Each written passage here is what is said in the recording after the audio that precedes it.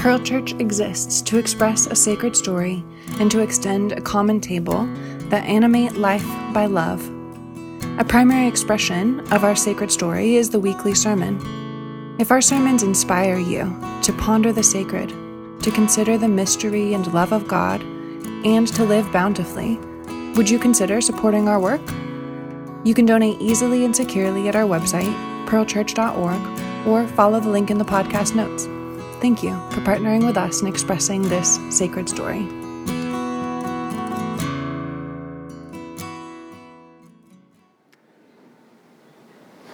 This morning marks the third Sunday in Advent, and we're in a sermon series titled The Joyful Mysteries, which is exploring a pattern of creativity in the life of Mary that's highlighted in the Rosary. So far, we've considered two movements of this pattern of creativity. First, Annunciation. The angel, the muse, the messenger, the divine visits us and invites us to make particular and personal things with our lives because we are all, each of us, curating life. My life, your life, our life, it's something that we, like the artist, make. And so we're intentional to slow our lives in order to notice and to consider these divine annunciations so that we might thoughtfully consider and potentially respond, yes. Yes, I will intentionally create a moment. Yes, I will be intentional to create that conversation. Yes, I will be intentional to create that meal, that graph, that meeting, that day, this life. And then last week we explored a second move in this creative pattern, the visitation. Filled with our own things to make, the full lives of others are no longer a mirror that reflects absence in our lives. Rather, it becomes a North Star inviting us to return to ourselves. Like if we notice the full lives of others rousing in us frustration or pain or some kind of jealousy, then it's quite possible that we're in need of slowing down to receive particular and personal annunciations for our own lives, things that are uniquely ours to make. However, if the full lives of others move us to visit people with support and joy and celebration, then that's actually an encouraging sign of fullness within our own lives. With the movements of annunciation and visitation in mind, a little more settled in our hearts, this morning we're going to consider a third move in this creative pattern, the Nativity. Nativity. Nativity is the occasion of a person's birth. In Christian life, Nativity is the story of Mary giving birth to Jesus. And within this creative pattern that we're exploring throughout Advent and Christmas, Nativity is the process of pregnancy and then labor, and then ultimately birth of that which we've said yes to make. I'd like to say that again. Nativity is the pregnancy, labor, and birth of that which we've said yes to make. Now, to try and explain the particularities of pregnancy and labor and birth as creative stages in our lives, I'd like to share a little bit about how I go through the process of writing sermons. To be very clear, none of you are probably going to write a sermon, and that's good. It's hard work. However, I think you'll notice some similarities between my creative process and yours, whatever it is, because I actually think it's the same creative process. It really is. Nativity, that is to say pregnancy, labor, and birth, are central to how a person makes anything. And because sermons are things that I've been creating for a while, I'm hopeful that my experience with this nativity process could be helpful to highlighting this same process in your own life. But first, I want to back up just a bit so that you can see how this all works itself out. Preceding Annunciation, the invitation to make something with my life, there are some convictions that I have about my life. Now, what's interesting about these convictions is that they've come from previous, earlier annunciations in my own experience, to which I've said yes. For example, I've said yes to being a pastor at this church, and I still say yes to that. I've said yes to the life of a theologian, to try and think deeply and academically about theological ideas, and I continue to say yes to that. I've said yes to being Jen's partner from a very young age, and I continue to say yes to that. And I have said yes to being a dad of 3 kids, and with reticence, I continue to say yes to that. No, just kidding. Asher, I'm just joking. There are other things, but these are the big ones. These are the big ones in my life that I've said yes to. A side note, being able to say yes is so important. Because if you can't say yes or won't say yes, then that in and of itself is a sign that divine enunciations are needed for our lives. It's impossible to make a life built on no's and I wish it was different. In fact, it's quite possible that a deep sense of no or I wish it was different are their own kind of enunciations inviting us to birth change in our own lives. And so what are we saying yes to today? For me, saying yes to being a pastor means that I'm committed to a life of scheduled creativity because a sermon is coming every single Sunday. And my saying yes to being a theologian insists that my pastoral work is coherent and thoughtful and undergirded by academic scholarship. And so for me, because I've said yes to theological and pastoral work in the world, I have larger than normal antennas for ideas, any kind of idea that might be able to be shaped into a sermon. And I don't think this is my own experience. I think it's everyone's experience. For example, a person who has intentionally said yes to being a parent, or yes to intentionally being a manager, or yes to intentionally being a friend. These things we're trying to be intentional about, we are always on the lookout for how to grow up into the fullest and wisest parent, manager, friend that we can possibly be. We humans tend to have larger than normal antennas that notice and absorb information that we deem as being capable to help us create with our lives that which we've said yes to create. Each summer, our staff gets away to the coast for a few days, and at the coast, we dream about and begin to plan out what we hope to make in the following year.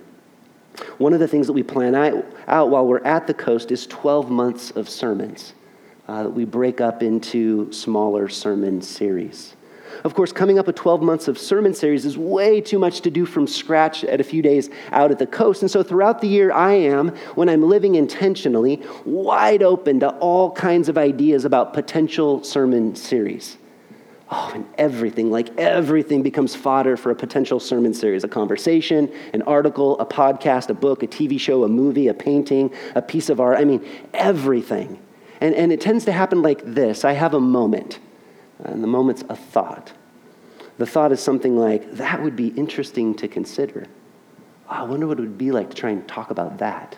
Or this isn't an idea that we've wrestled with before. Maybe that would be good for us. Or what would be helpful for us to ponder? Maybe this would be helpful for us to ponder. You get the point. I then send myself a text, which I eventually cut and paste into an email, which I email to myself, which I then cut and paste into a document that I gather ideas on for the entire year that I take out to the coast. And I'm sure you're thinking, Mike, there's a way better way to do that. But for me, it works, and so I've just stuck with it. After taking time to consider all of the ideas that we bring out to the coast, we agree on a handful of sermon series for the year. We then decide who's going to lead each series. And about 4 weeks before the beginning of a new series, whoever's leading that sermon series writes a sermon series description, which explains the series, its connection to the church calendar, and all of the hopes and dreams that we have for that series in the life of our church. Okay, so with sermon series mapped out for an entire year, this is what the process of Nativity looks like in my life as I prepare sermons week to week. Monday. If I preached on Sunday, Monday is a day to recover. I'm tired. I'm usually a little teary. I don't know why, though the water line's just a little bit higher for me. I feel low energy. I wake up and my Aura ring tells me, your readiness score is very low. Take it easy today, which I try to do. Monday and Tuesday are my weekends, so this works pretty well.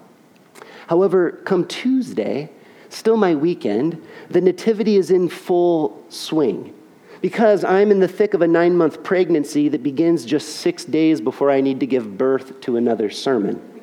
Sunday, it's just always around the corner, always. Now, when I say pregnancy, I'm differentiating from labor and birth, and I'll talk about those stages in just a bit. Pregnancy, though, is the first stage within the Nativity, and it's all about early initial steps that begin to open me, myself, my life, my heart, my body to the sermon that needs to start to form. Tuesday, Wednesday, Thursday, for me, is pregnancy. I usually journal in the morning, and then with the sermon idea in my head, I invite the muse to begin filling me with ideas. I just say, help. Give me things to think about and ponder and consider. I then go for a run.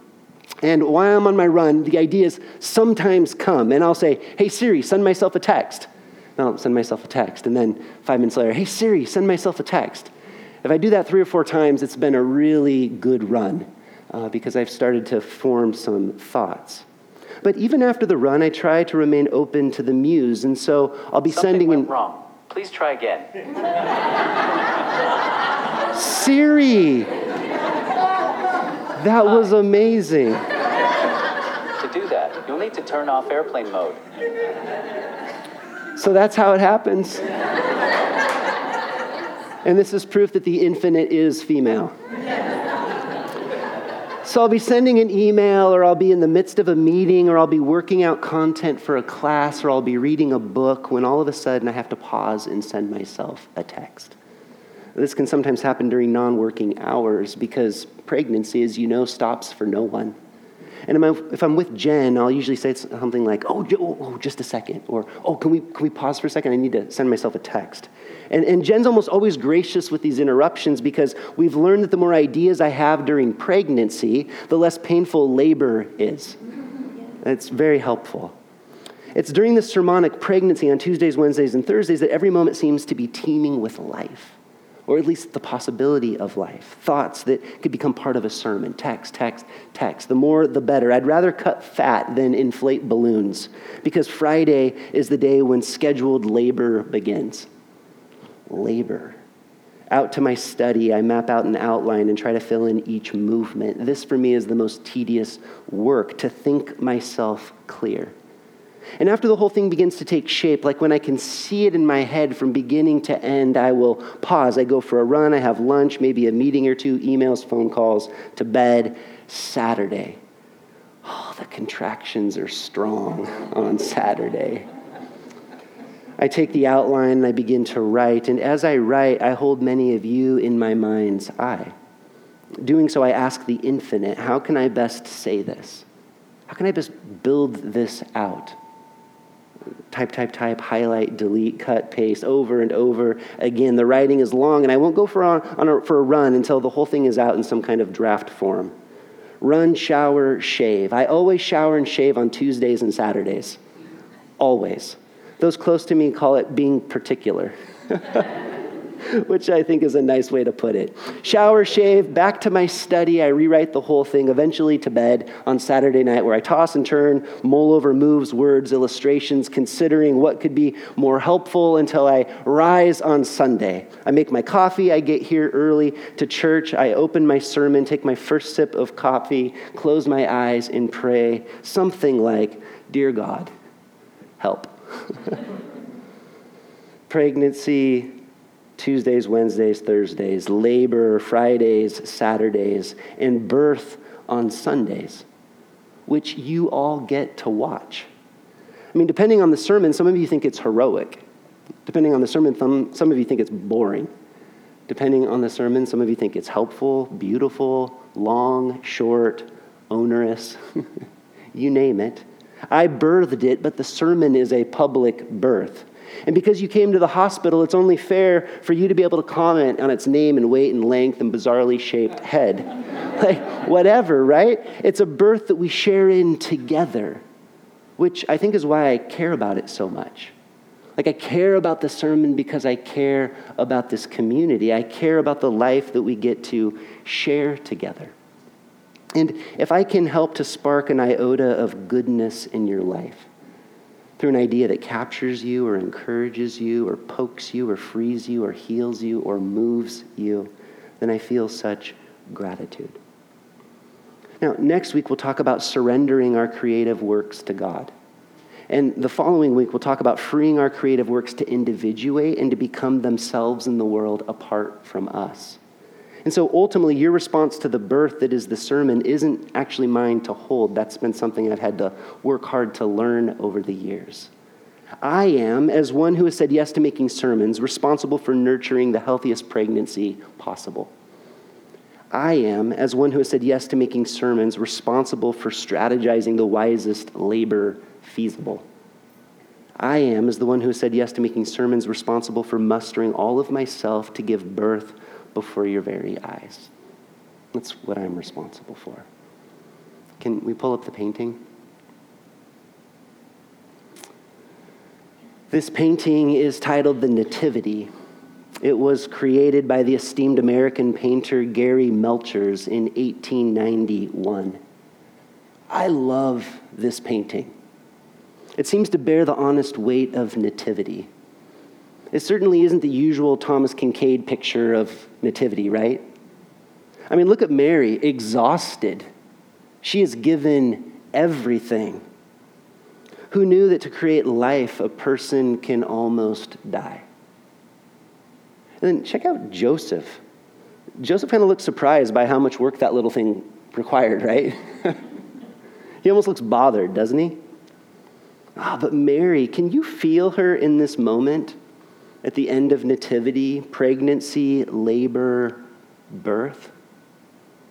This being human, this creating things is exhausting. To create life, any kind of life, is exhausting. Creating a sermon, exhausting. Choosing to create focus at work, exhausting. Choosing to create peace during the holidays when family and friends are around, exhausting. Choosing to create intimacy with a partner, like real intimacy where you work it through, exhausting. Anytime we say yes to make something with our lives, that thing, whatever it is, bears a weight and takes a toll. It's the weight and toll of caring deeply about what we've said yes to creating with our lives. And our lives are so important, so brief, so fast. Why would we not want to be intentional as much as possible? I do think, however, that some other words could be used to describe Mary in this painting, such as satisfied. Like she did what she had to do. Or perhaps a word that could fit here is relieved. She was capable. Exhausted, satisfied, relieved. It's like a really good tired, this being human and creating things intentionally. It bears the weight of fullness. It's not easy, but it's good. Now, to be clear, I'm not intending to say that everything we make must take as much time as a sermon. There aren't enough hours to give everything this kind of attention, which is why it's so important for us to know what it is that we're saying yes to making with our lives.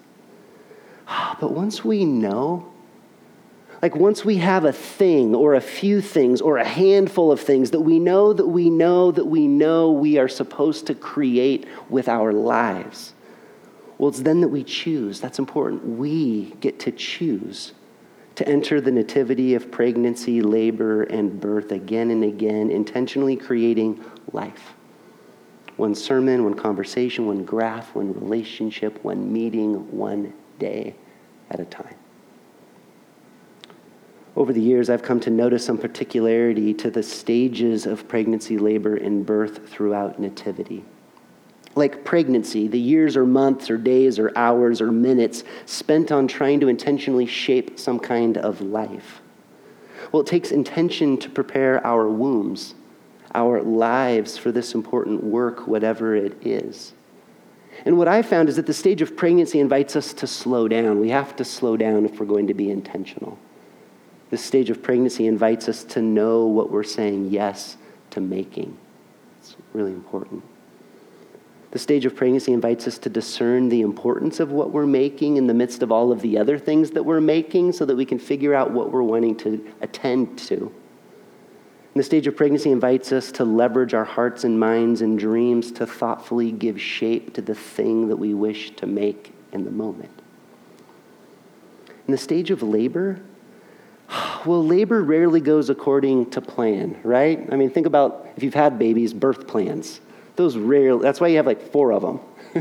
They rarely go according to plan. Sometimes easier, sometimes more difficult, sometimes quicker, sometimes slower, almost always surprising. It's during these intense moments of labor that the thing we're making, no matter how it goes, is what's most important.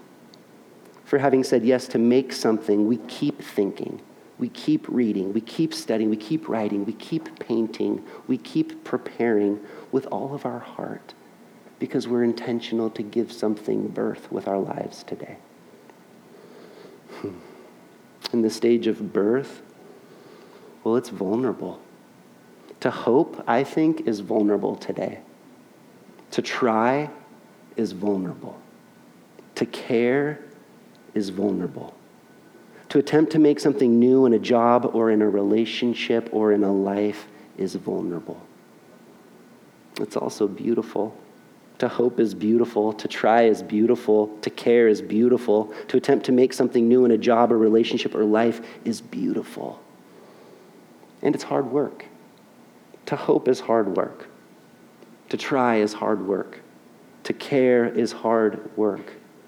To attempt to make something new in a job or relationship or life is hard work. And yet, as any person who has created anything knows, the vulnerable, beautiful, and hard work is simultaneously good. It's very, very good to make things with our time. In 1 Corinthians chapter 10, Paul is writing about Israel in the wilderness, and he says that the water that came out of the rock, Paul says that water had a name. He says the name of the water that came out of the rock in the wilderness, its name was Christ. Of course, Israel couldn't have known this. That would have been impossible. In this passage, Paul is doing the work of a theologian. He's using Christian language to name human experiences. And according to Paul, the goodness of water in a wilderness is the experience of Christ in the world. That's what Paul's trying to say. I believe with my whole heart that the good you decide to create with your life, whether that be a meal or a conversation or a graph or a meeting or a day, it is the manifestation of Christ at the tables that you set. It is the manifestation of Christ in the relationships that you choose to nurture and pour into. It is the manifestation of Christ in the jobs you work. It is the manifestation of Christ in the life that you make. Will you look with me one more time at Melcher's painting? My Advent hope is that we would follow after Mary in all vulnerability, beauty, and hard work. Rapturously exhausted, worn out, filled by choosing to birth Christ in the realms of our particular lives today. Will you pray with me?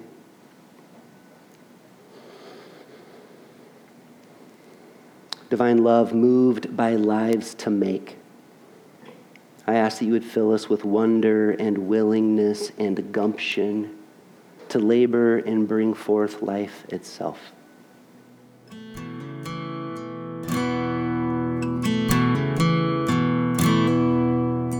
We hope that this sermon inspired you to ponder the sacred, to consider the mystery and love of God, and to live bountifully. If you don't already support our work, will you begin today? You can donate easily and securely at our website, pearlchurch.org, or follow the link in the podcast notes. Thank you for partnering with us in expressing this sacred story.